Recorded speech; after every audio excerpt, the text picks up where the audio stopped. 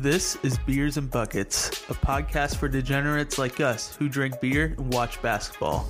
We are the only college basketball podcast that reviews beer, and the only beer review podcast that talks college basketball. So grab a beer, throw on a game, and hang with us. All right, welcome in. This is episode 16 of Beers and Buckets. We're 2 weeks from Selection Sunday. I am over the moon with basketball this week. It's been crazy, but as always, I'm joined by Dal. Matt's not with us tonight, but we are joined by Andre Gretzky. Is that how you pronounce it? I'm sorry. No. I knew I butchered that last name. Greska. It's good. Gretzka. Sorry. I had Dwayne Gretzky on the mind. I'm sorry. No, that's the first or the last. Yeah. Okay. Good. So Andre, what do you do, man? How did you get into the college basketball world? Yeah. So roundabout way, just a fan at Marquette when I was in school there. I was on the newspaper, majoring in journalism, and a couple buddies decided to start a blog about the team because we didn't feel the coverage was great. So we just started plugging away at it. It went from our senior capstone project sort of thing to, okay, we still live in Milwaukee. Let's continue doing it. It's been now 10 years. I don't live in the area. I haven't been to a physical game in 8 years. But in general, this is the way I kind of interact with college basketball is living vicariously through this blog. But do a little bit of this and that. But it's incredible what basketball has brought to me personally, just because I was a journalist and political science major in school.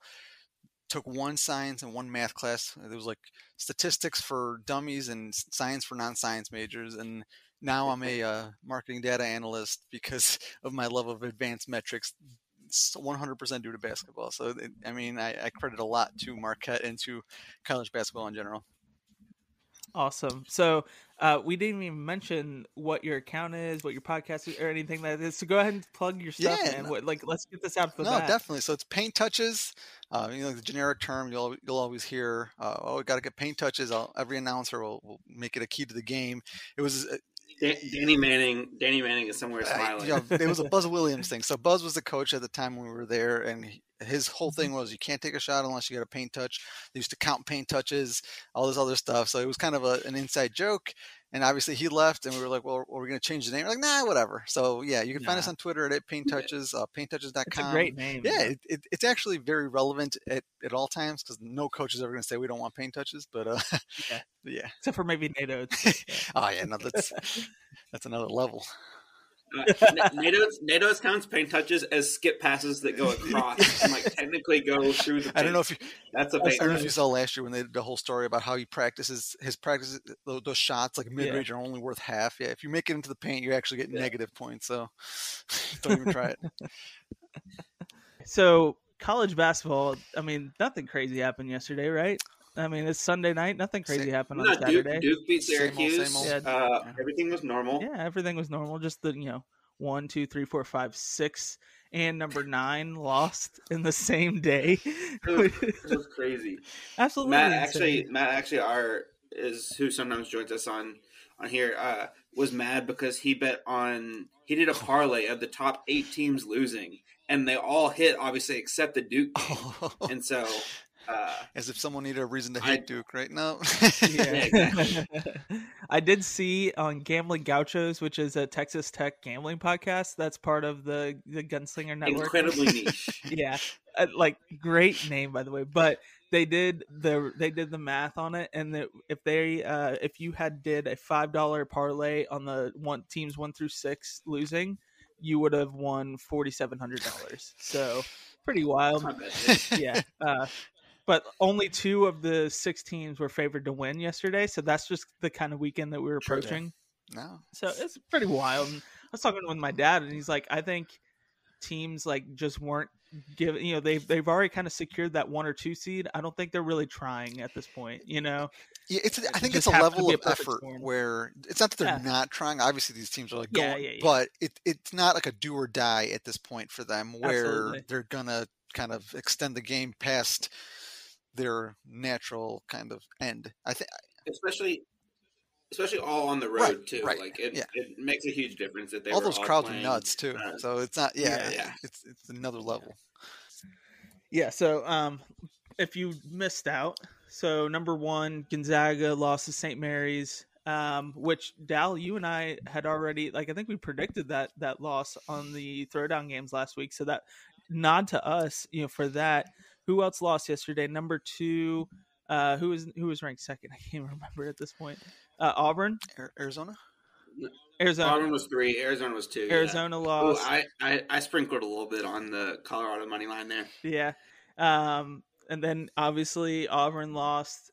So like Kentucky lost. Who else lost? Purdue lost to Michigan State. That was the most shocking upset, I think, of the day, because up to this point, Michigan State didn't show me anything to be confident in an upset there. Like, even in games that they were favored in, they've lost in at home. So it was kind of weird, just an all around wacky Saturday of college basketball, 2 weeks removed from Selection Sunday. But I mean, overall, you got to be happy with the product of college basketball, like in this scenario. So, update us on Marquette. I didn't really pay close attention to them this week. What happened to them this weekend and this past week? Yeah, so this weekend they beat Butler. Obviously, Butler's not Butler of the past decade or so. They're mid 130s or something like that.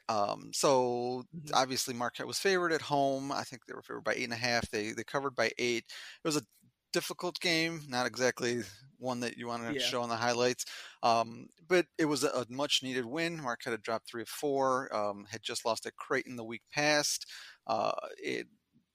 It's been a really strange season with ridiculous highs and kind of some expected lows. So I think we should back up a little bit, because for those that might not be aware, Marquette, I hired Shaka Smart to replace Steve Wojciechowski this past offseason. And it was a big deal because no one had actually put Wojo on the hot seat. So it kind of was a power move from the administration, showing hey, you know what? We want to win. We know that it's not going to happen. But literally everyone left. Dawson Garcia went to North Carolina. DJ Carton left for the G League. Jamal Cain obviously is at Oakland killing it. You got Theo John at Duke. So talent, lots of talent dispersed. Filled the cupboards with transfers and freshmen, but nothing. They were predicted 9th in the Big East. They were on Massey's composites, they were in the low 80s. So really was more of a let's build a foundation sort of year. And that's kind of what happened. They beat Illinois, but without Kofi, so big asterisk there. Beat West Virginia, but West Virginia hasn't been much to write home about. So in general, through December, they were about what we expected, NIT-ish, nothing big. But then after losing their first 3 Big East games, they became literally one of the best teams in the country. I think for a 40-day stretch, they were in the top 10 in terms of efficiency from an efficiency standpoint. So this was, to say it's unexpected doesn't really convey the amazingness of this run, because when you're expecting to maybe we'll make the NIT, and then all of a sudden you're looking up, well, Pittsburgh's not that far. Maybe I could get an Airbnb, if we get a 3 or 4 seat. It was nuts. There's been a bit of a decline since then. Again, expected in the sense that the talent level on this Marquette team isn't something that's going to scare most teams, but unexpected in the fact that they played 40 straight days of just ridiculously awesome basketball. So now we're down to the last week of the regular season. I think they're going to finish about 5th in the Big East. There's a possibility they could finish 4th if Creighton loses out and then Marquette wins out. Marquette has DePaul on the road and St. John's at home, so it's not a huge barrier. But the way Marquette has been playing, I think a split would be about expected at this point in time. So long story short, really, really unexpected fun season.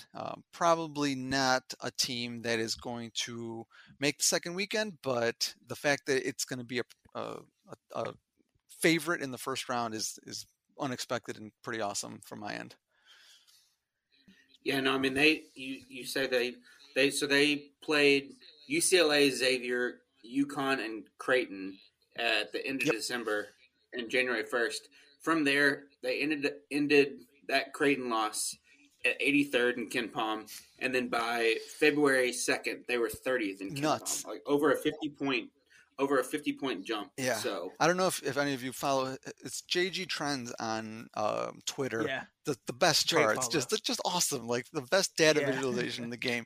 And he actually cut off Marquette for January because he's like, well, it broke the chart. It was like so far to the right in terms of like the efficiency. So that's the kind of month it was that like the things if you think about when you're falling asleep, like, oh, they're gonna win by 40, you know, and then they beat Providence by 32, and it's like, oh man, and then they beat Georgetown by 25 on the road, and beat Villanova twice. I think Villanova hadn't lost at home at the Finn since 2018, and only lost twice in Big East play ever there. So just really, really, like I said, these highs that were unexpected and legitimately impressive. But I think they found their level. So we'll see. There's 2 weeks to kind of right the ship and kind of get some of the momentum back. But even without a strong kind of tournament, that'd still be 100% successful season. Yeah, absolutely. I think everybody was kind of writing this year off for Marquette. So the fact that they even making the tournament, it's just amazing. It is. Like I'm a pessimist at heart, so like I put up a poll and I was laughing at the people who were like, maybe we'll be on the bubble. I'm like, no, this is not going to be a bubble team. Like this is an NIT bubble team at best. And I mean, that's why I don't bet, because I know little to nothing. It's been a good year for teams that were projected around the like 9 or 10 mark in their conference. Yeah. I know Wisconsin was projected 10th in the Big Ten, and they took the lead. Iowa State was 10th in the Big 12.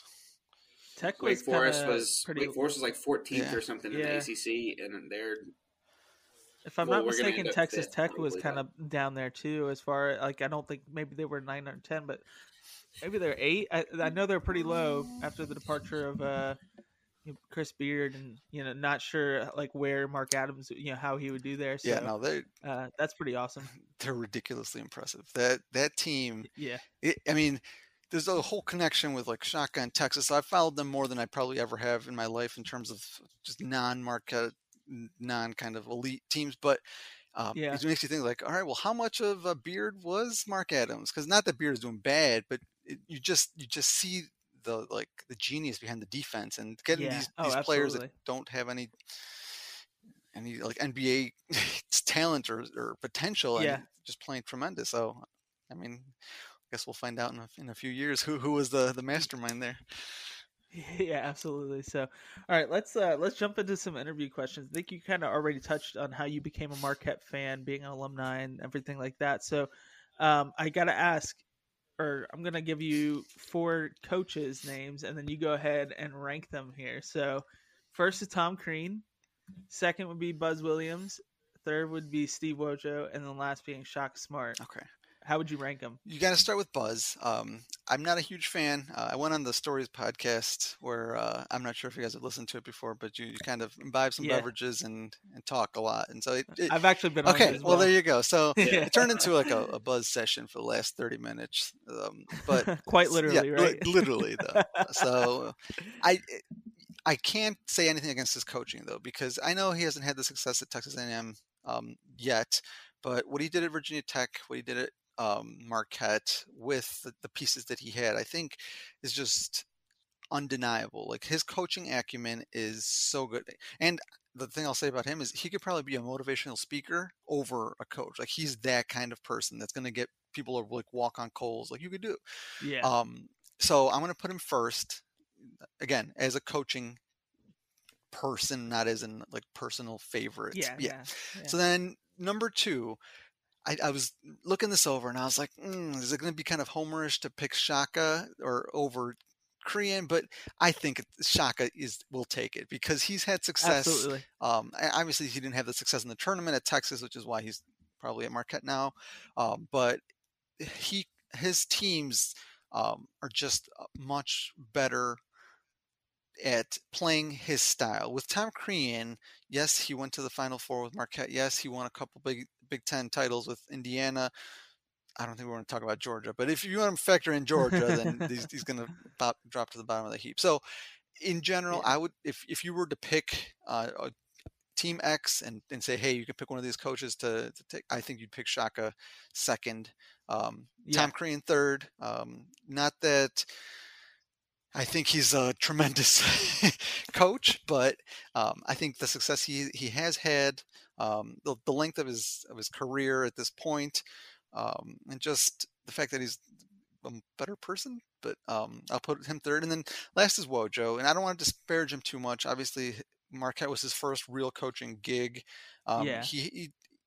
His issue was, the way we like to describe it internally within the Marquette fan base, was high floor, low ceiling. Like, you're not going to, the bottom's not going to drop out. He's not going to be Georgia ranked 160, whatever in KenPom, but you're not going to make it into the upper echelon of teams ever with a Wojo coach team. He's reliant on talent, and unlike Duke, you can't really get that kind of talent at Marquette. And he got awesome talent like Marcus Howard, one of my favorite players ever, Sam Hauser, one of my favorite players ever, Dawson Garcia. I mean, like, we just talked about all these players that went to high majors.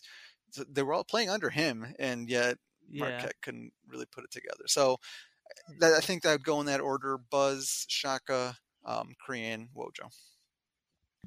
Say Wojo really flopped to the bottom of that list. Sometimes you got to slap the floor to really get back up.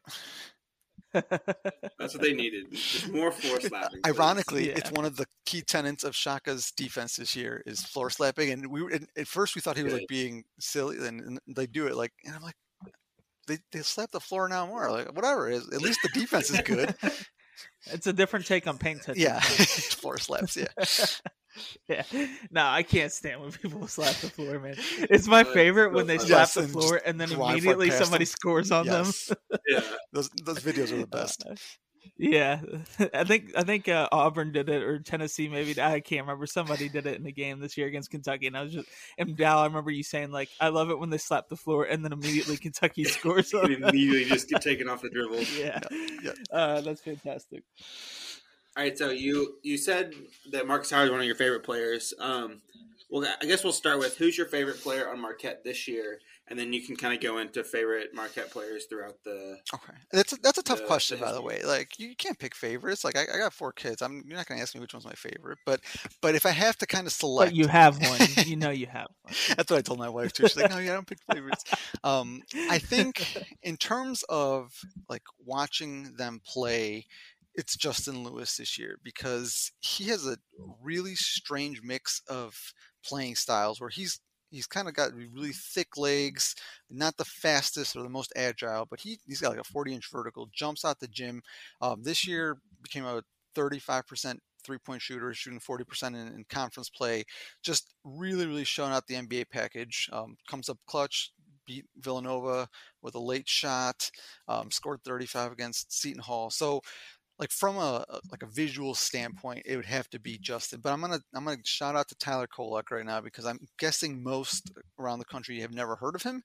He's a transfer from George Mason. He was the A-10 Player of the Year last year, and he was a shooting guard. But they brought him over, and they were like, "Hey, you're gonna play point guard," and he is just like a wizard at the pick and roll. I think he was in the top 3 of pick and roll passes this year per synergy in terms of how many he's run. Just nonstop pick and roll. Fran Fraschilla did a little breakdown on him. It's weird because he's like 6'2", 6'3". He's not physically imposing. He's got this spunk to him, though, where he's always being harassed by the fan bases. You know, the white point guard gets the ire. It will always be that way. But he like gives it back. Yep. He was blowing kisses to Villanova after the game. It's like he was singing Country Roads when at the free throw line when they were playing West Virginia. It's just that.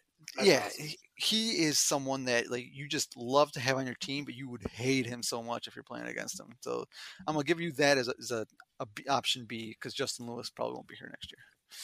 Nice, yeah. I was looking at Justin Lewis's, you know how KenPom has the, like, similar to players underneath, and his similar to this year is crazy. So Miles Bridges is his first one.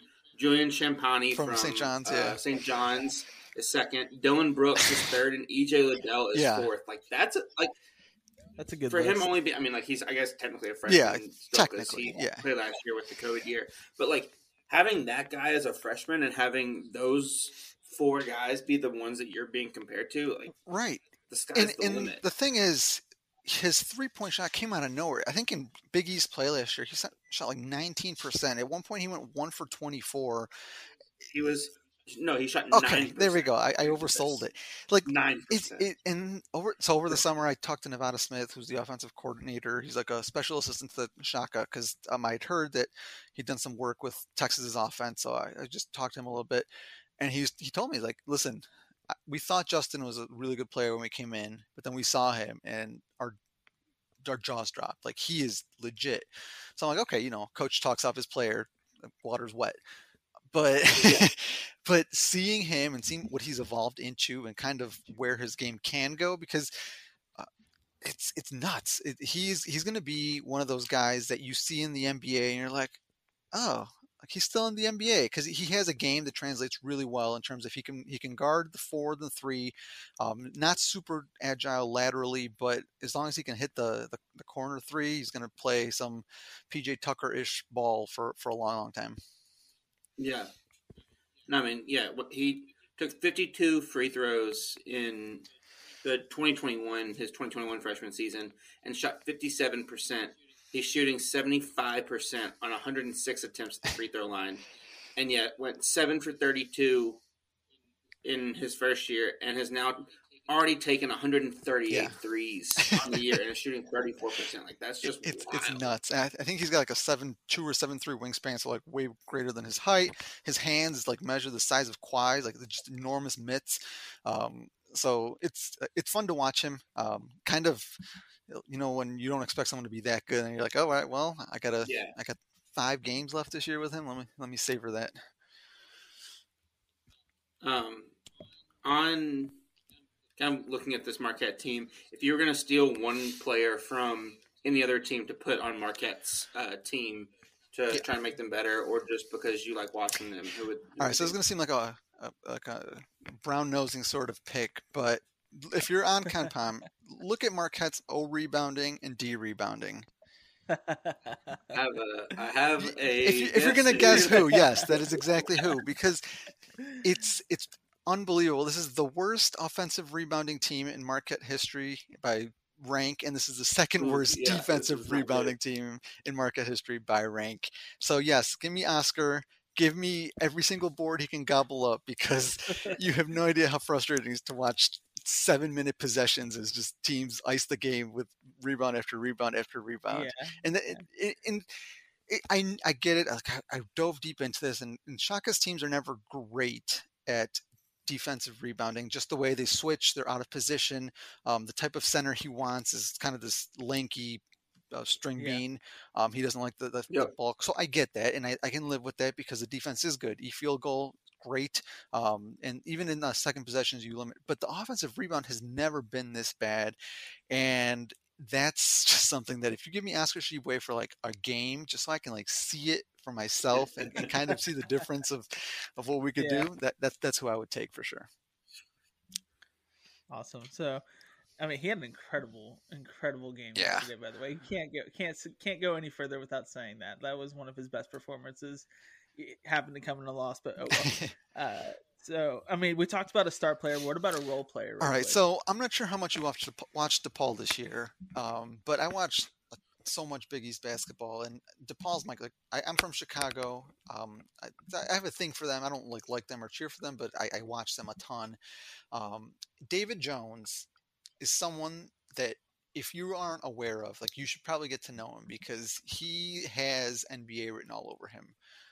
He came out of nowhere. He was like barely played as a freshman, was not in anyone's scouting report this year.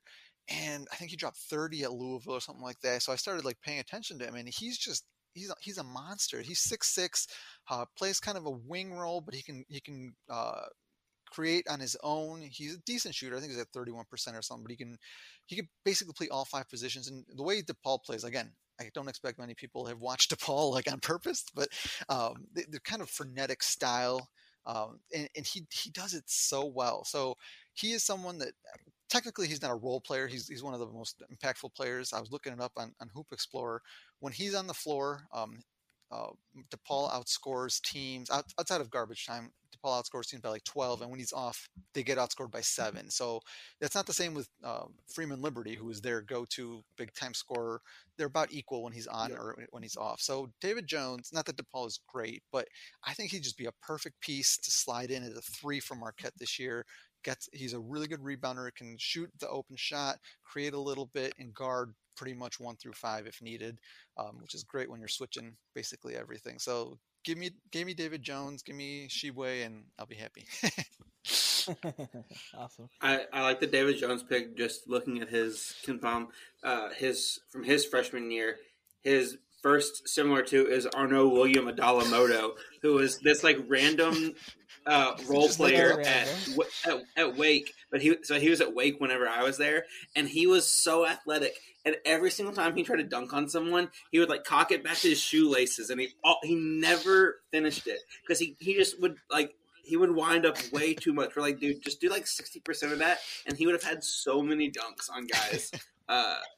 But that's just the most random name that, unless you were at Wake Forest, literally at like in 2013, you would not know who that is. You could have made up the name, and I would have believed you because I definitely have not. I thought you did make up the name, to be honest with you.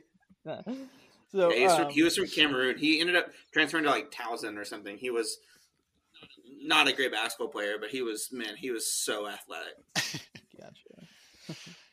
All right, so Andre, how would you rank the top 5 conferences in college basketball this year? Unbiased. Yeah, I mean unbiased, obviously. We're gonna go with the Big 12. I think just top to bottom, it's nuts what they have to go through, and it isn't just like, oh, they prop themselves up because they're playing each other and they're got high nets or high compound ranks, whatever. Like just with the Big 12 Big East Challenge, like I got to see a bunch of those teams, and there's just it's nuts. Their worst teams are like middle tier, like top middle tier teams anywhere else. Like what I said, we played West Virginia back before their swoon, but they wouldn't have swooned in another conference because they're not playing a gauntlet every single day. So I think the Big 12 is clearly number 1. For number 2, I had difficulty because I think if you asked me like a week and a half ago, I might have said the Big 10, just because I watched a little bit of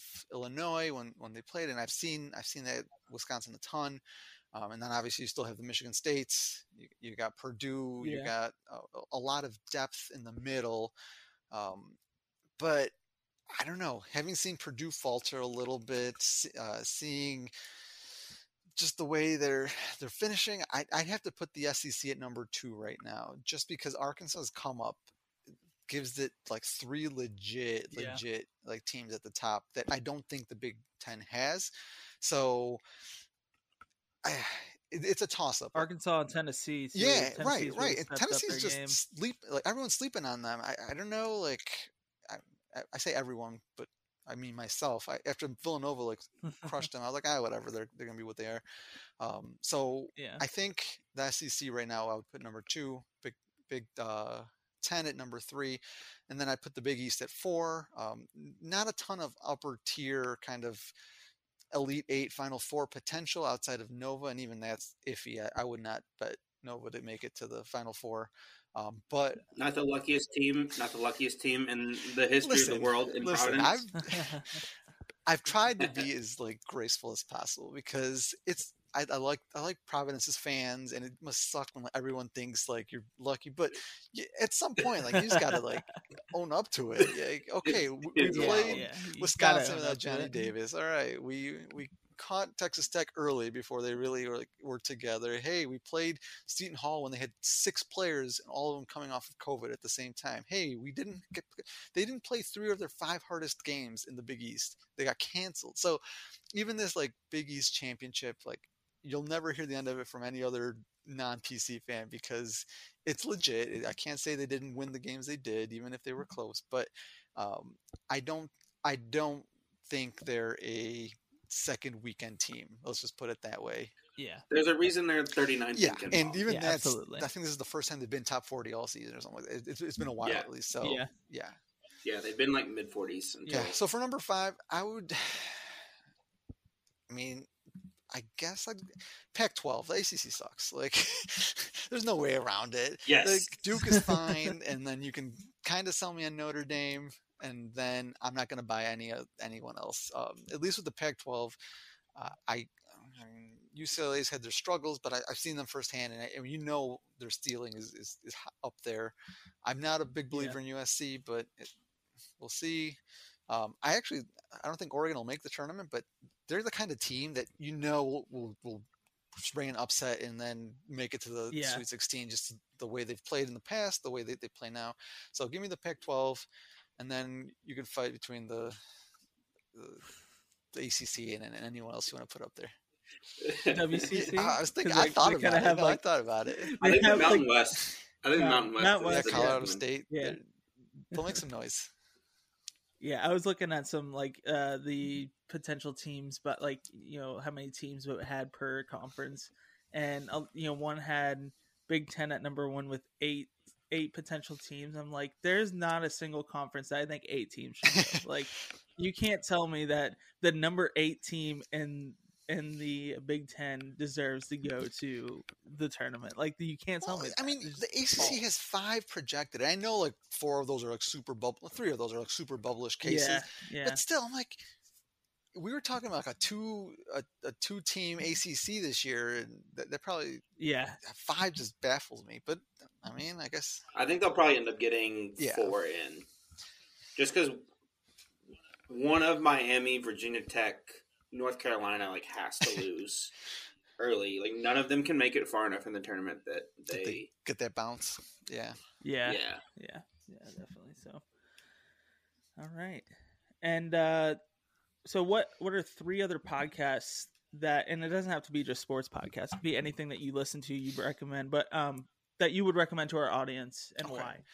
So I'm gonna do kind of a split the baby thing, but there's 2 really good Marquette podcasts that, obviously, if you don't like Marquette, it's probably not your cup of tea. But if you're ever like facing Marquette in the NCAA tournament, I would highly suggest, like, this is something that'll teach you something and make you laugh. First is Scrambled Eggs, run by two good buddies. They've been going for like 10 years at this point. Real good, insightful, like, ton of metrics and good stories there. The next one is The Golden Break. Relatively new, but really good at interviewing. They talked to Nevada Smith, like who I mentioned a couple of times. They had a live pod with Travis Diener of a lot of TBT notoriety and past Marquette glory.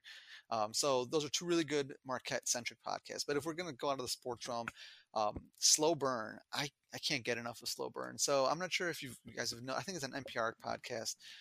They take a very popular cultural event. So the first one was Watergate, and then they do like a 10-episode series going like super in depth. They did Watergate, they did Bill Clinton's impeachment, they did Tupac versus Biggie, just a really really cool assortment of topics, and they do it really, really well, like going into the, again, I'm a journalist at heart, so I love that kind of stuff in the media, and really find myself kind of gravitating to that kind of really in-depth features type reporting. And the last one, ESPN Daily. I know it's kind of a common one, or no one's going to say they haven't heard of ESPN, but Pablo Torre, I can't get enough of him, and it's just really, Pablo Torre is dope. It's a really like different style. It doesn't feel like a podcast. It feels like a mini documentary on like every single day, the way he does that. So that's the 3-tier arc that I have in my queue most days. Cool. Nice. I'd love to check out Slow Burn. I feel like I've heard of it, but I had never really gotten into it. They made a TV show out of one of the seasons. I think the Watergate, the Bill Clinton impeachment. But like I said, they have War in Iraq. They have a 6 seasons now at this point. They're doing Rodney King right now. It looks like. I haven't heard that one yet. I haven't started it because I like to like listen to them all at once. But Biggie vs Tupac, that one was incredible because I know nothing. I was maybe like 5 at the time, so I definitely was not listening to Biggie or Tupac.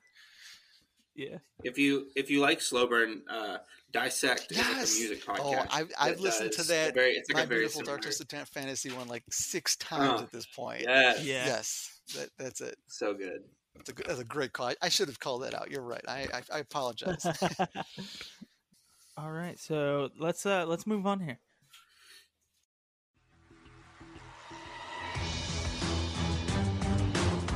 This is Shark Tank Upsets. Each host pitches an upcoming game using stats and reasoning to convince the sharks to buy in. Sharks can buy a pint, case, keg, or be completely out. This is Shark Tank Upsets, and this week, Beers and Buckets returns to the tank. All right, so Shark Tank Upsets, you're our guest, Andre. What do you got? What are you pitching this week? I'm going to go against Marquette. How about that? Ooh, wow. I'm going to do it. And I like I said, I've watched them a ton. I could feel it happening. Every year under Wojo, we had "Don't lose to DePaul" as the motto. Every time you play DePaul, it's DLTD, and you'll find the hashtag.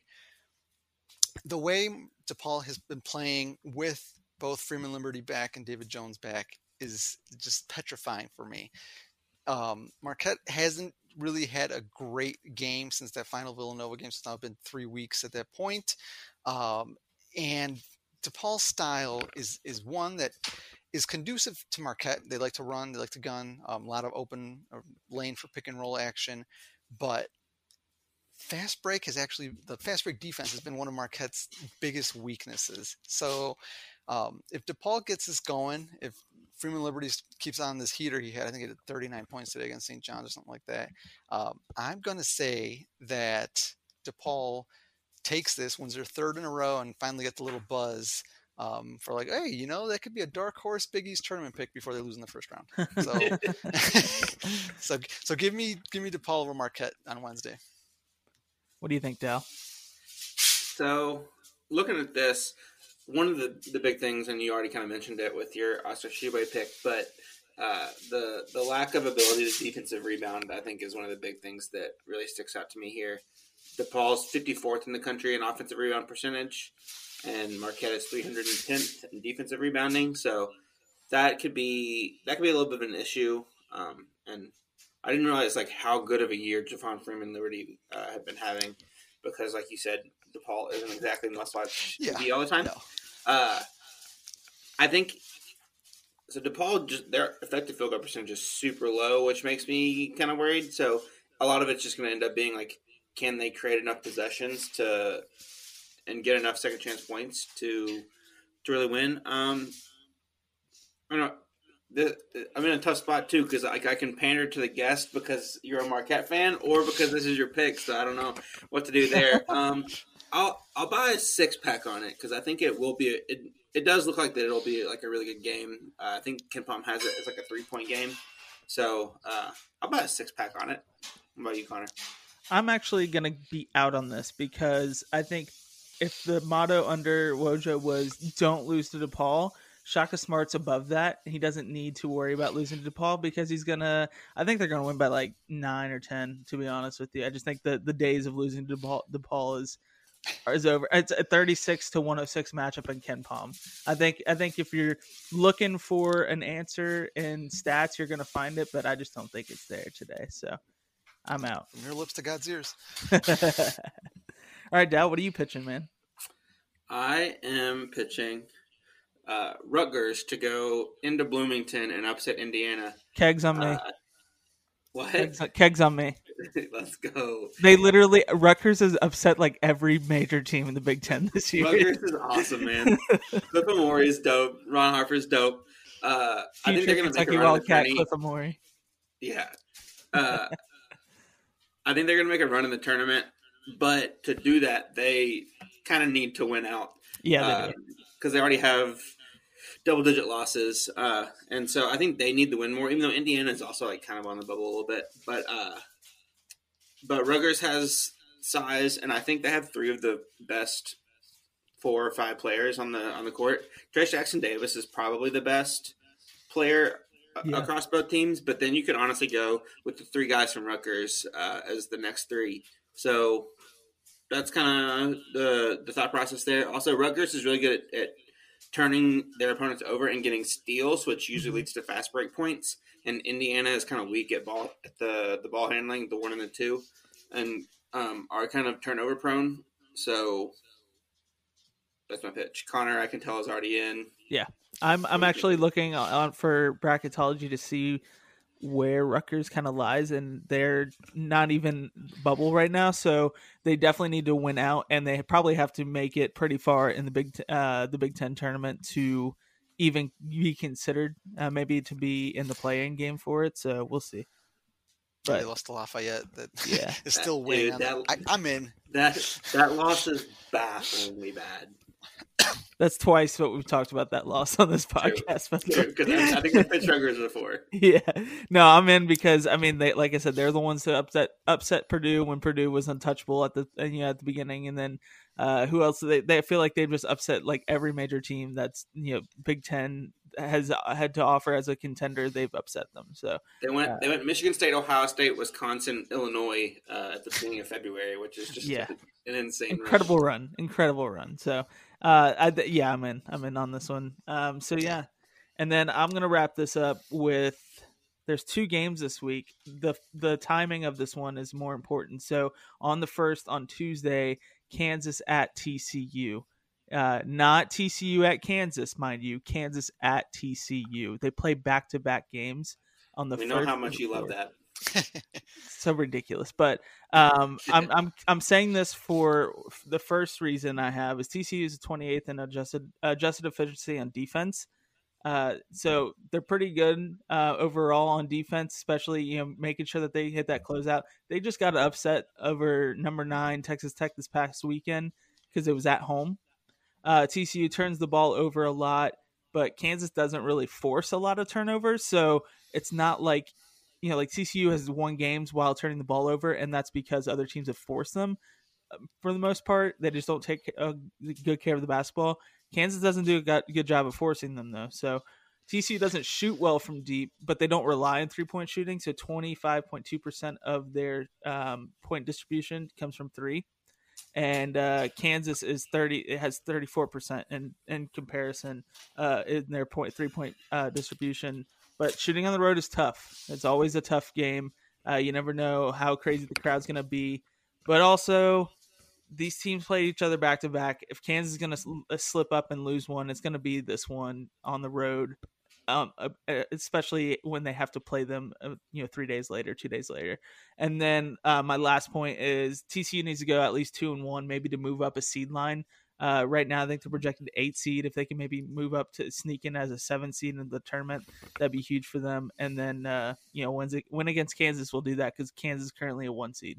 So, what do you guys think? I can honestly say I don't think I've watched like more than 30 seconds of TCU play this year. So everything you're telling me is kind of like informing me of what they are. But yeah. I do subscribe to the desperate team at the end of the year, because obviously not every desperate team can win, but when you're at home, you need that win. Obviously, anytime Kansas visits, you're gonna be feeling it. So yeah, I can buy it. Sweet, Dow. I'm sitting here looking at both of their KenPom things.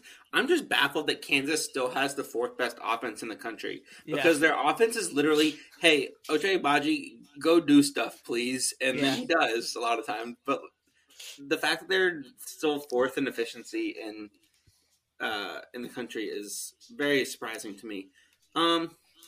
So I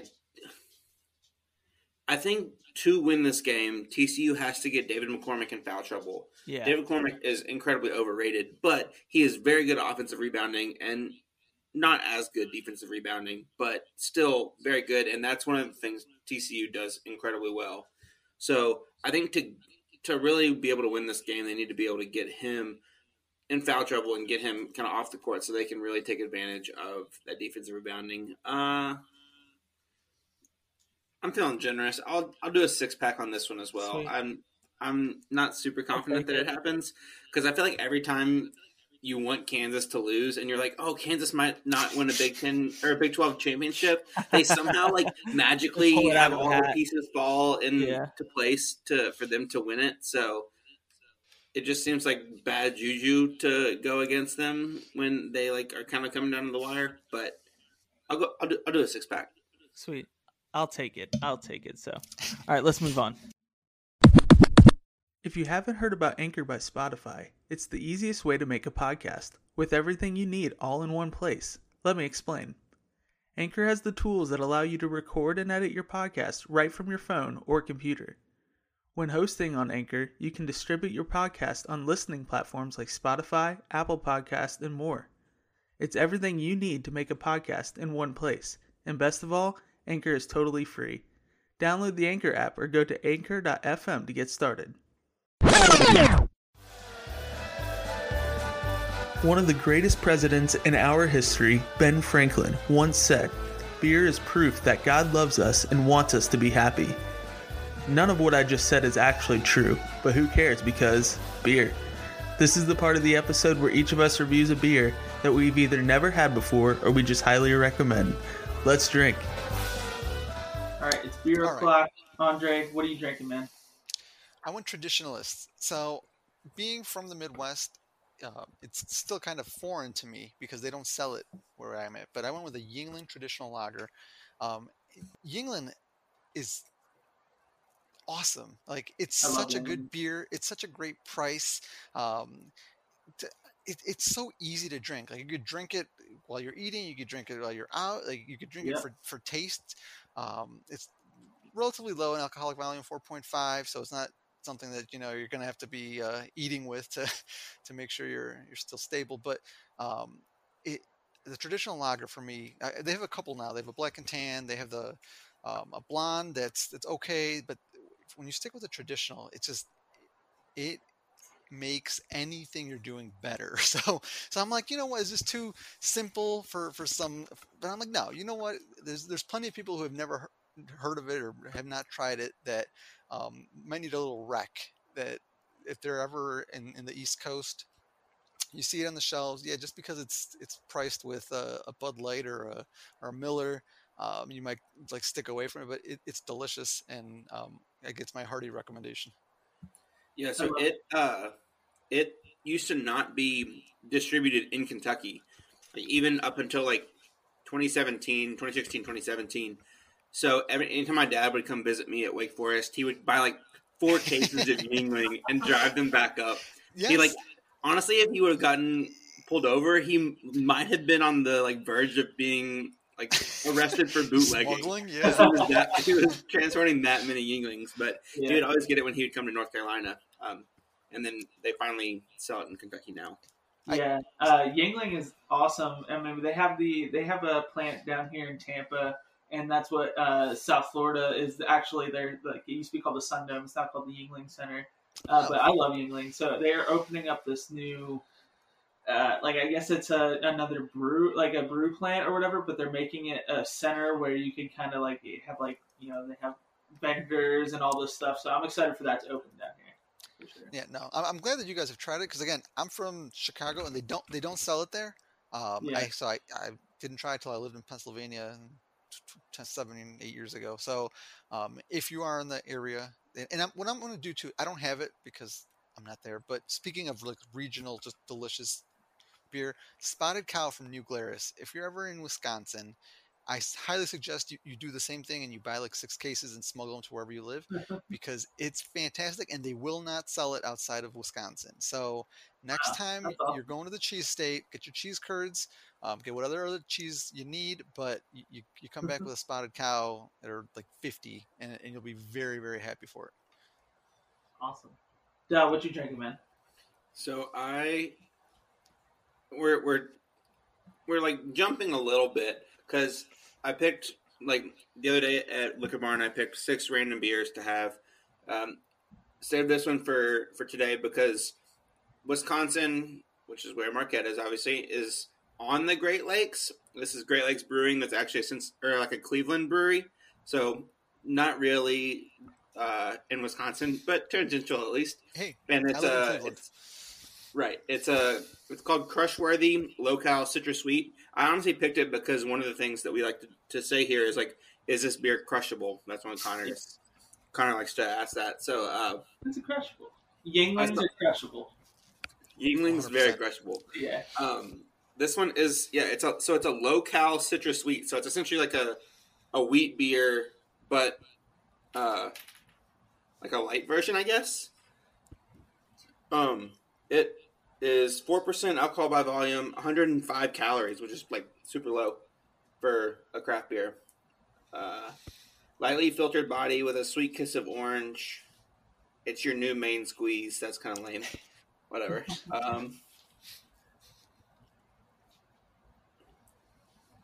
Definitely, you can tell it's on the lighter side, just taste wise too. It doesn't have that like full bodied like wheat beer kind of taste that you normally get. It's pretty good though. Like it'd be really good on a beach or on the lake or something like that, where you where you're kind of hot.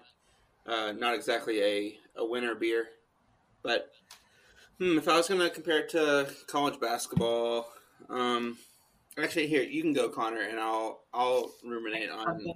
How about we all just save our comparisons towards? Okay, yeah, I like that. Yeah, because we didn't ask Andre who you compare Yingling to, so we'll save it towards the end. Just give me a second, though. All right, so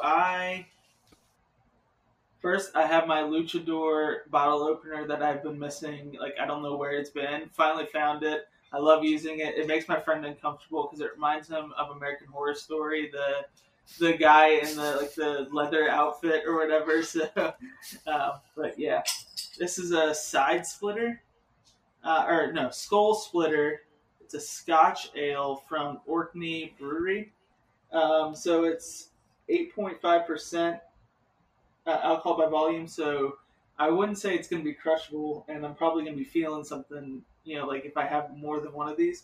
23 IBUs. It is rich, fruity, silky. The Skull Splitter is one of the strongest beers, named after Thorfinn Erisson, the 7th Viking Earl of Orkney. Satin smooth, full flavor beer. Wine-like complexity with flavors of fresh and dried fruits and warm exotic spice and mellow summer fruity notes. So, interesting. Yeah, it's actually brewed in Scotland, so that's kind of cool. Let's give it a try. While you sip on it, all of Scotch is made in old bourbon barrels, which is a fun fact. Yep. Fun fact. So it kind of reminds me of the Lexington Brewing, like the Kentucky Bourbon Barrel Ale. Yeah, definitely has that flavor. But I don't know. I think that one's a pretty strong beer too, if I'm not mistaken. Mm-hmm. It's also in like the 8, it's maybe 7 or 8% ABV. So it's pretty good. It's just strong. I wouldn't say it's crushable, but I enjoy it. Just not gonna hammer a bunch of these back, especially like going out. You know what I mean? This is a kind of sip-on type of beer. So college basketball comparison, or basketball comparison in general. I would say like the Dallas Mavericks, and I think it's because like they're kind of some heavy hitters. Like Luka Doncic is not a light boy. He's a little heavy hitter there. He kind of uses his body and creates some space using his body, and I would say Porzingis, but that's not the case anymore, obviously. Porzingis. Yeah, but you just kind of you think Dirk, he was a heavy hitter, so I'm gonna say the Dallas Mavericks. What do you guys think? What are you comparing your beers to? I think for Yuengling, I'm going to take the Pennsylvania angle and stick local. So I'm going to go with Villanova. And I'm going to say Villanova because, one, a lot of history. Yuengling's a lot of history there. Two, not necessarily a blue blood. So you're not going to kind of see or hear Yuengling there. But they have the quality to be there. If it was more well known, if more of the country was kind of hip to it, I think it would be there. So give me the Villanova Yuengling connection there. I love it. Also, I think I don't know how they determine this, but Yuengling it's the America's oldest brewery actually too. So I don't know it's not microbrewery, obviously. It's oldest continuous brewery. Right. Without interruption. So what they did during Prohibition, they made essentially fermented milk. Yeah. Which had enough alcohol to be considered an alcoholic beverage, but was low enough to be below it didn't have enough alcohol to register and be prohibited. So that was how they continued to make alcohol through prohibition. Wait, so all right, do you guys watch It's Always Sunny? Or have ever I've seen an s- episode? I've The seen gang it, has seen a yes. few episodes. Yes. So McPoyle, they talk about their milk, like they're crazy. The McPoyle family is crazy about their milk, and Maybe that's obviously based in Philadelphia, which is in Pennsylvania. So maybe that's where they got the alcoholic milk idea. But that's just, I had to bring that connection in there because I love I that never show. heard of that though. That's interesting. Yeah, I didn't know that either. It also is technically a craft brewery, Oh. according to the Wikipedia. That's what it is. Yeah. Yeah. So all right, cool. Dal, what's your basketball? I'm comparing it to. Well, I guess now they're just Milwaukee. I was going to say the UW Milwaukee, but again, keeping with the tangential Wisconsin connection, but also just like it's something that you expected to be really good, and it just seems to be missing one of its key pieces. And Pat Baldwin has been bad when he played, and also just doesn't play. So I'm just like What a disappointment. At this point, like he can't play because he's playing so poorly. Like at least now you could say, "Oh, he was injured." You know, we're gonna shut him down. Unless he's Zaire Williams, and the Grizzlies will still take him 10, even though he had a worse year than B.J. Boston, and B.J. Boston dropped to the 50s. I still get so mad about that. I still think Pat Baldwin will get picked up by a team, and We'll go in the 20s. Like I think he'll get picked up by a team, and it'll be like the hit of the draft, where he's actually going to be developed by professionals. You know what I mean? You know what? Who needs to pick him is the Nuggets need to pick him to replace literally just take out Michael Porter Jr. Say, all right, you're gone, bye, because the man can't stay healthy, and his back is the back of like an 80-year-old, and they need to just slide Pat Baldwin right into the Michael Porter Jr. role. Yeah, I'm gonna sell hard on Pat Baldwin. I don't think he'll have a tenure there. I think he just made a bad choice. Which you can. Who cares where you went to college for 1 year? Like, he was going really to Duke, matter. So it it's still a good choice because he's fantastic. But I don't think the mentality is going to be there for anything other than kind of a role player, backbench sort of career. He needs the right landing spot to be able to be good. Yeah, absolutely.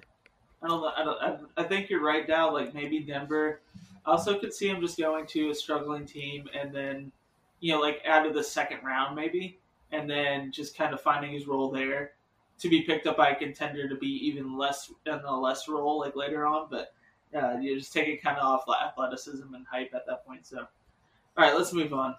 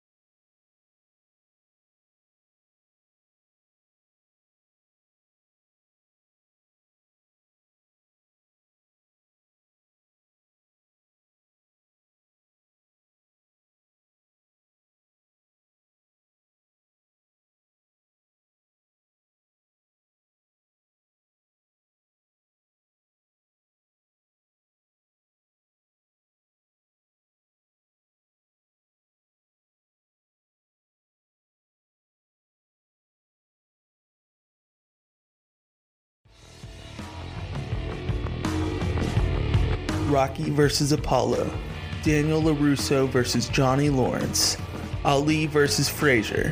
What do they all have in common? They were absolute throwdowns.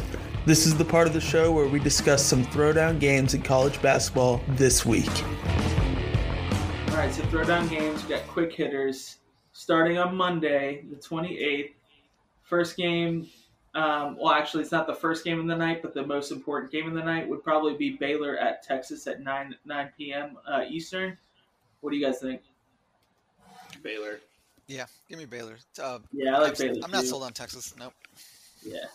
I'm not sold on Texas podcast. Yeah, give me Baylor here. And then we have a bubble watch game. Syracuse at North Carolina, 7 o'clock on ESPN. What do you guys think? I appreciate you going with the Marquette connections. Samir Torrance, the 6-minute a game guard at Syracuse versus Dawson Garcia's UNC. Wait, Dawson Garcia left the team, so North Carolina. Syracuse is like one of the worst defenses I've seen. You're not going for little nepotism, the little nepotism bros? No. Give me North Carolina. I think UNC wins too. I think UNC wins, but I think it'll be like overtime, personally. So Tuesday, the 29th, Purdue at Wisconsin at 9 p.m. ESPN Big Ten game. What do you guys think? This is the first of a couple of traps that I laid in this. It is not the 29th. It is March 1st. Yeah. You would read it. I fell for March it. 1st. Actually, on this game, though, Jaden Ivey is really good, and he's better than Johnny Davis. So we need to talk about how Johnny Davis is allowed to score 20 points on 20 shots and be considered really, really good, and that he's not just an inefficient scorer. So we're anti-Wisconsin. Go Purdue. Listen, you're not going to get more anti-Wisconsin than a Marquette fan. You really aren't. But there's some sort of Cardinal devil magic in baseball where the Cardinals just seem to always pull something out. That's Wisconsin with guard. Like, as a Cardinals fan, yes. Yeah, well, you definitely would know then. I think if they beat Purdue, they clinch at least a share of the Big Ten, if not outright. So at home, the Kohl Center gets loud, and Purdue lately, just even in their wins, they're not convincing. So while I am the furthest thing from a Wisconsin fan that you will find, I think the Badgers take it. I'm gonna go Purdue. I just think that like their offense is too good. I don't trust Wisconsin here, so give me Purdue. Arizona at USC at 11 p.m. Eastern. Pac-12. Two good Pac-12 teams. What do you think? I think I'm not staying up to watch that one, but Arizona. I don't care for USC, and I hope that whatever bracket Marquette's in has USC in there because I'm not sold there. Yeah, they're Isaiah Mobley and a bunch of dudes. I am going to go Arizona. They got to bounce back from their Colorado loss, so. I'm not sold on Arizona, so I'm going to go home team here, USC. They need it more. So give me the Trojans. Providence at Villanova, 6:30 p.m. on FS1. Thoughts? Villanova, I mean, the game doesn't have the same juice now that Providence clinched the Big East, or else this would have been a fantastic kind of matchup. But Villanova matches up well against Providence with Gillespie's shooting, Moore's driving ability. I think Villanova will have a point to prove, and they're still in the hunt for a late 2, early 3, which means they get to play in the Philadelphia Regional.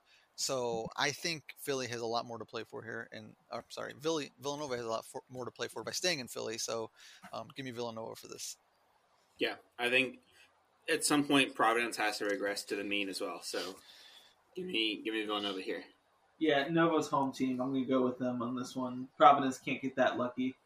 All right, no, let me do this because this is my trivia. So as we start with college or conference tournaments starting, we really get into conference tournament more next week. But a lot of the kind of smaller conferences start their tournaments. So wanted to just call out like for each. Some of these have 2 different games that will start at the same time, but for these we have a couple of them every week or every day. Wanted to see if you all know which conference each of these teams are in. So this first one is Stetson versus Central Arkansas at 7:00. What conference tournament is this? That's tough. I should know this because my buddy went to Stetson. Big South? No, I have no idea. Not the Big South. That's a good guess, though. Their football team's in a different conference, correct? I believe so. Okay, so I know the football is Pioneer. Is it Atlantic Sun? It is Atlantic Sun. All right. Well done. That's well done. All right, next we have Bucknell versus Lafayette. This one's pretty easy, especially if you listen to Solid Verbal. What is Bucknell? else again? Nate Sestina, man. How did I'm gonna be mad at myself as soon as I hear the answer. It's one word. Colonial? Close. It's the Patriot League. yeah. And then we have Robert Morris versus Youngstown State. Oof. I used to know this one. I don't remember it though. What is it? Valley? I have no idea. It's the Horizon League. Horizon. Seriously? Yeah, Robert Moore's in the Horizon? apparently. I think they moved. I think they Yeah, moved. I think they moved relatively recently because Yeah. I was surprised by that one as well. Yeah, because I thought Youngstown State would be in Ohio Valley as well. I'm over. Yeah, but no, I knew Stetson because my buddy. Shout out to my buddy Taylor Haig. So I gotta go with Stetson in that game. I don't care. Central Arkansas had Scottie Pippen. I do not care. Give me the Mad Hatters of Stetson. You are way ahead of anything that I would have known about either of those teams. So You didn't know Yeah, I that was gonna Scottie Pippen went to Central Arkansas? Like, now that you say it, I'm like, oh yeah, but no. Marcus. Dude, I've Marcus rewatched the Last Howard's Dance probably- documentary at least 5 times. Boo. Sorry for liking Boo. quality stuff. Last Dance is dumb. It's Okay, buddy. fantastic watch where you're doing 6 other things because you can pick Oh, up any yeah, moment that's- and that's- Because you don't have to pay exactly attention what to it. Yeah. Yeah. well, because at any point you look up and there's something good, so it's not like you Yeah. have to give it your full attention. Cool. Do you want to hit the Wednesday games, Connor? So LSU at Arkansas at 9 p.m. I don't even know what station that is. No, It's TV? literally no. It's not on TV, and I'm very upset about it. It's just not on. What? No way. Not even ESPN Plus. No, there was nothing on KenPom that said where this game was being played. So the SEC does not. The SEC pays all this money to have their own network, but won't put their own team on their We'll network. play 2 of their top 4 teams. Yeah, apparently. Give me Arkansas on this one. Arkansas has proved that they are really good. They're LSU. hot. They're so Yeah. hot. Arkansas LSU lost to a guardless Kentucky team. Arkansas had beat Kentucky with at full strength technically, but yeah. Kellen Grady or Asher, but we'll Yeah. allow it. Yeah. Yeah, no, definitely Arkansas. Ooh, this next one we've already covered. Marquette Yeah. at DePaul. Yeah, you The guys took Golden Eagles, Marquette. baby. Bunch of homers over there. That's right. So the Golden Eagles, Shaka Smart, different animal. Different animal at Don't Marquette. lose to DePaul, but you know where I land here. Yeah. All right, Bubble Watch. Rutgers at Indiana, we talked about. Yep. I'm going Rutgers, man. Give me Rutgers. All right, so here's your other. Yes. Round 2 of name that conference. We got NC-A&T versus Radford. Dude, This one's at 11:30 and is on TV, I think, somewhere. So I have no idea. That's the best when you start getting matinee games one after the other. yes, Second screen. Yeah. Is this Big South? it is Big South. There we go. There we go. And it is on the board. We got St. Francis, New York versus Mount St. Mary's. I watched Mount St. Mary's earlier this season. Shoot, were they in Northeast? It is the Northeast Conference. Yes. Yeah. I was going to say that. I was AAC. night 1 of the season they played Villanova. I watched that game. Yeah. All right, and then we got SIU Edwardsville versus Tennessee State. Is this the Ohio Valley? It is Ohio Valley. Okay, see, I was just a little That's a bit big early. comeback there. We are Yeah, there we 2-2 after the Wednesday game.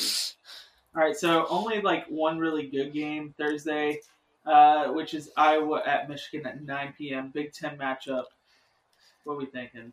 It's a do or die for Michigan, right? They got to be bubbling right now. Yes, they are Yeah. bubbling hard. I'm Iowa because I think Keegan Murray is the best player. Well, I don't know if he's the best player in the Big Ten, but he's better than Johnny Davis. So give me Iowa. He's not better than EJ Liddell. We've established that, but it's okay. You can make a case. He's definitely better than Johnny Davis, though. Keegan Murray, though. I really like Keegan Murray a lot. So, actually going to go Michigan here because I think the Michigan that beat Purdue is going to show up. Maybe not to the extent of hitting like 16 threes like they did against Purdue, but I think they'll be pretty good. So give me Michigan in this one. I'm going to go for Michigan, just so we could get some Ewing theory on on Juwan Howard. Hey, should Phil Martelli be coaching full time? Right before the tournament. Give me all that. I love it. Yeah. Alrighty, and now on to round 3. We have 3 more conference tournaments starting on Thursday. First one, UT Arlington versus Louisiana at 12:30. I don't remember. No idea. I can't. It's Sun Belt. Oh, I should have known that. No, Yeah. I would not have known that. Especially with Louisiana being in the Sun Belt for football. All right, next one. I know The former home of Jake LaRavia in Indiana State versus Illinois State. Missouri Valley. Missouri Valley, yeah. Yeah. We'll give Connor the point there because he was quicker, but we both got it. You'll get the next tiebreaker. This is like a possession error kind of thing. All right.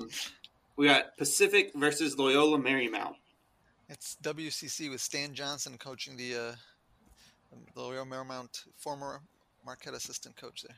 Oh, nice. There you go. Yes. Yes, it is the WCC, which gives us a 3-3 score with one conference left on Saturday. Okay, so let's see here. Saturday. There's no big games on Friday. So many games. There's no big games on Friday. Do not watch college basketball on Friday. It's bad. Do something with your life on Friday. Take your significant other out for dinner, movie. I think the Batman movie comes out Friday. Go see that. Ooh. I'm going to see that. Absolutely. So go I'm going to a UFC event on. Actually, no, that's Saturday. I think Friday might be a Golden Knights game. I don't know. I'll be in Vegas at this point, so I will be fully in bachelor party mode. Oh, for sure. Okay, so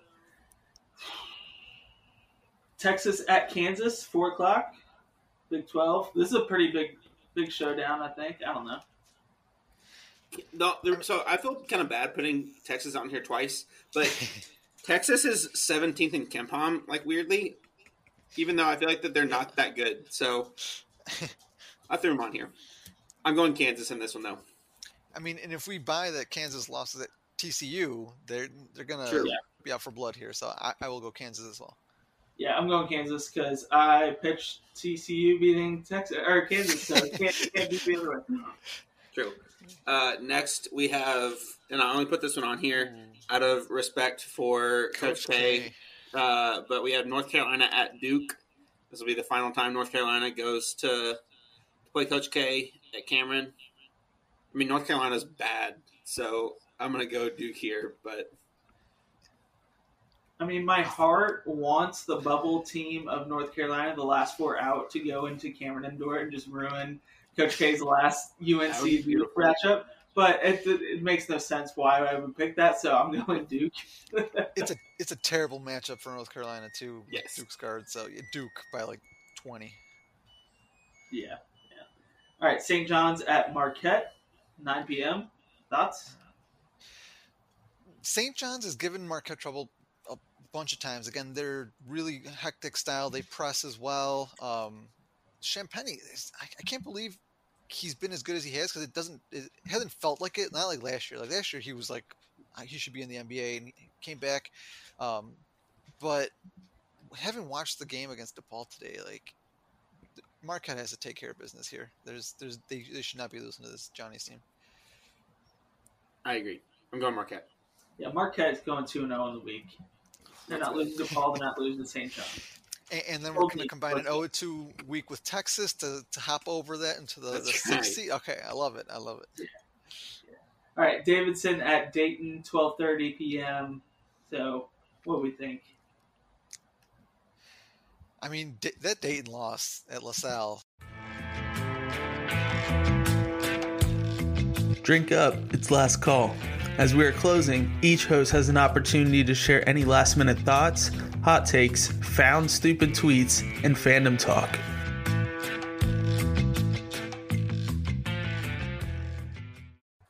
All right, let's wrap things up with some last calls. Andre, what you got, man?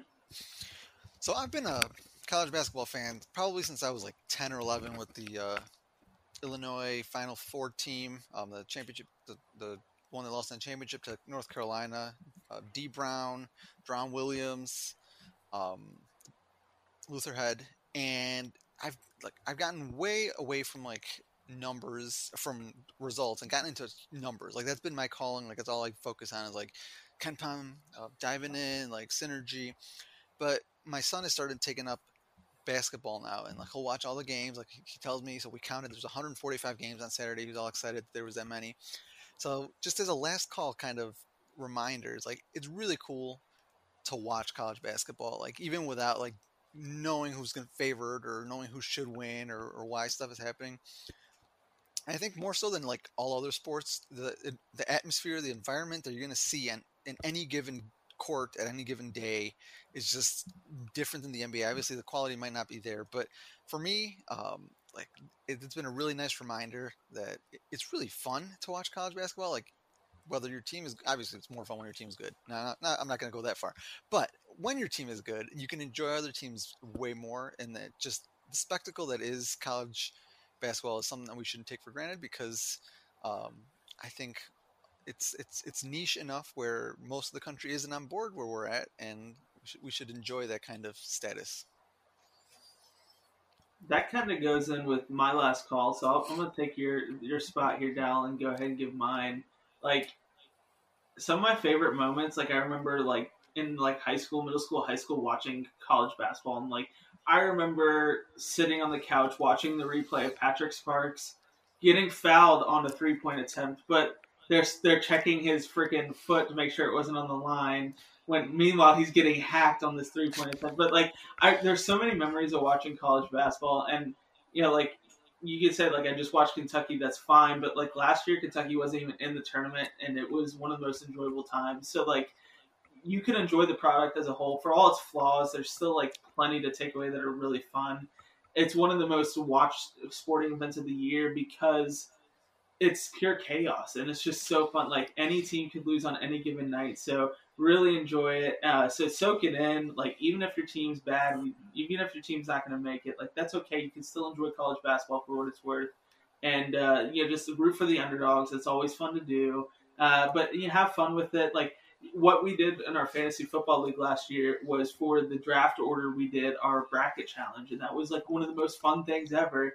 Because people had no idea, like they were focused only on football. They were like, all right, I think I'm going with like Syracuse over here, or whatever. They were picking all their teams, so it was really fun and enjoyable. So I suggest you do the same if you do fantasy football. Like convince your league commissioner to do that, but just have fun with it. The best part was like keeping up with the scores in high school, like on your phone, like you're keeping up with the scores, and you'd be like, yo, like Arkansas just got upset, or whatever. So it's always fun. So just enjoy this time of the year. That's my last call. It's a positive one this week.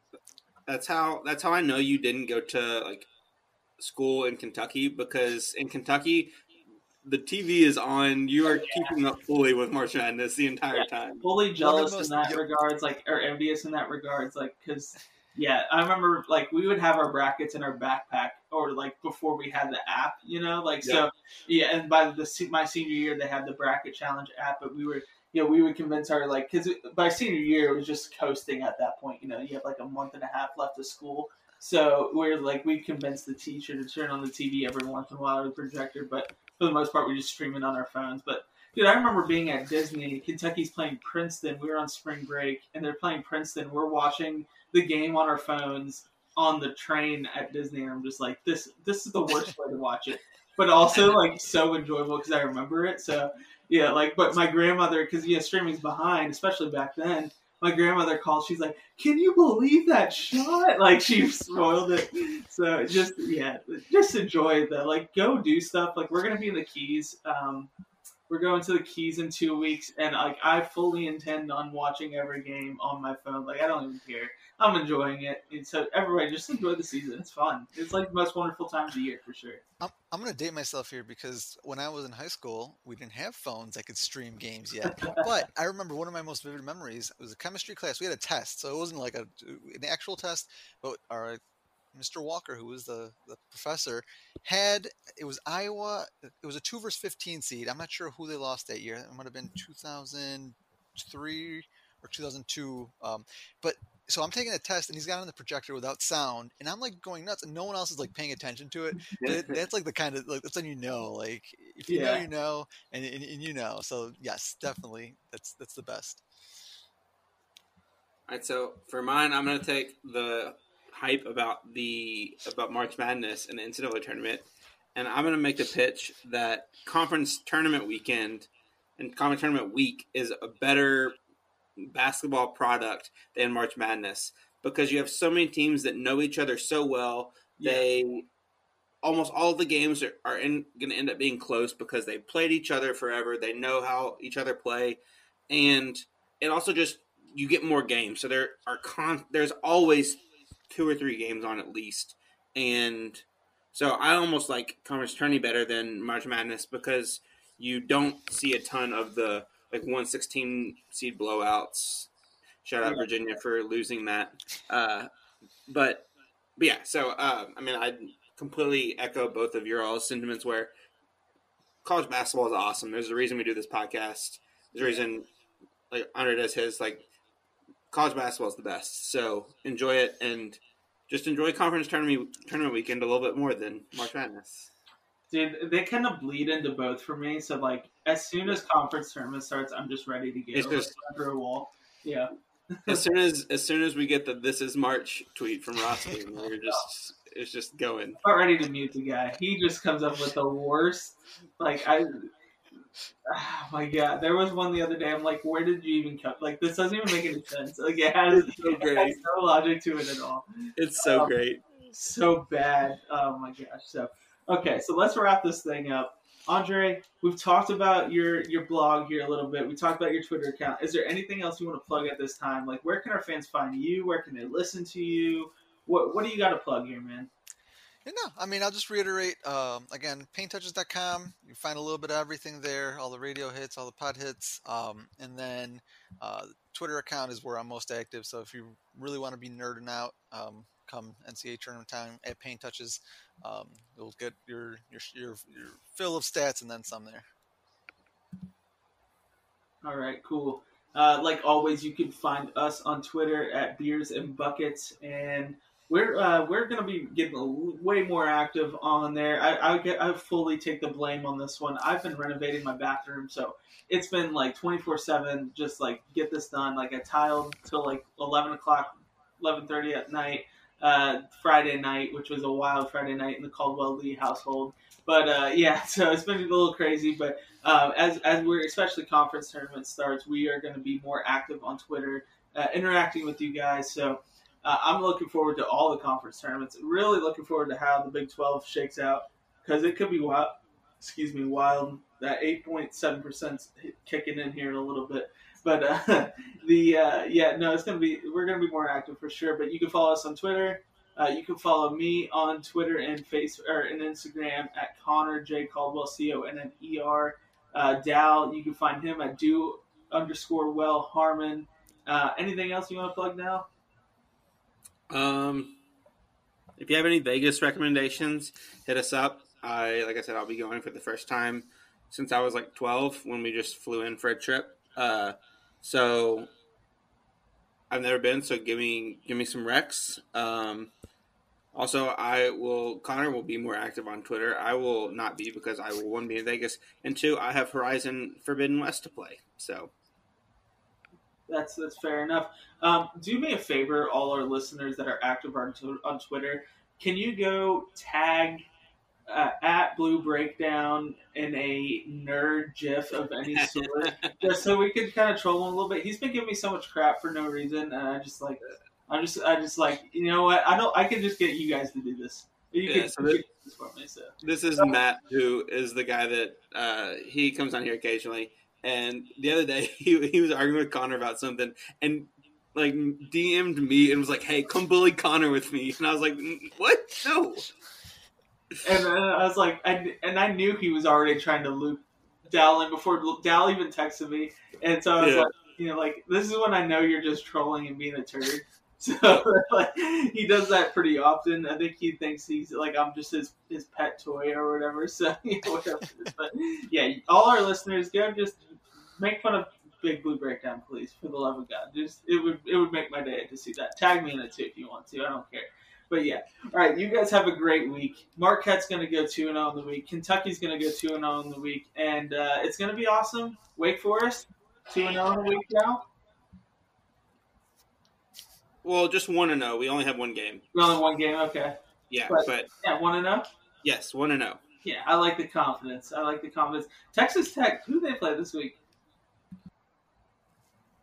Pull it up. Somebody pull it up. Whoever they are, they're going to beat them. Doesn't matter. Doesn't matter. They're going either 1-0 or 2-0 in the week. I don't even care. Texas Tech's going to go 2 in the week. So all our Texas Tech listeners, and hopefully we'll get some Marquette listeners now after you have you on, Andre. That would be the goal. So we appreciate you coming on though and taking the time on a Sunday night. We're up pretty late doing this, but 4 kids is probably an escape at this point a little bit. This is great. No, thanks for having me. So, all right, we appreciate you guys. Go Golden Eagles and have a fantastic week. And don't lose to DePaul. Don't lose the ball. We don't lose the ball.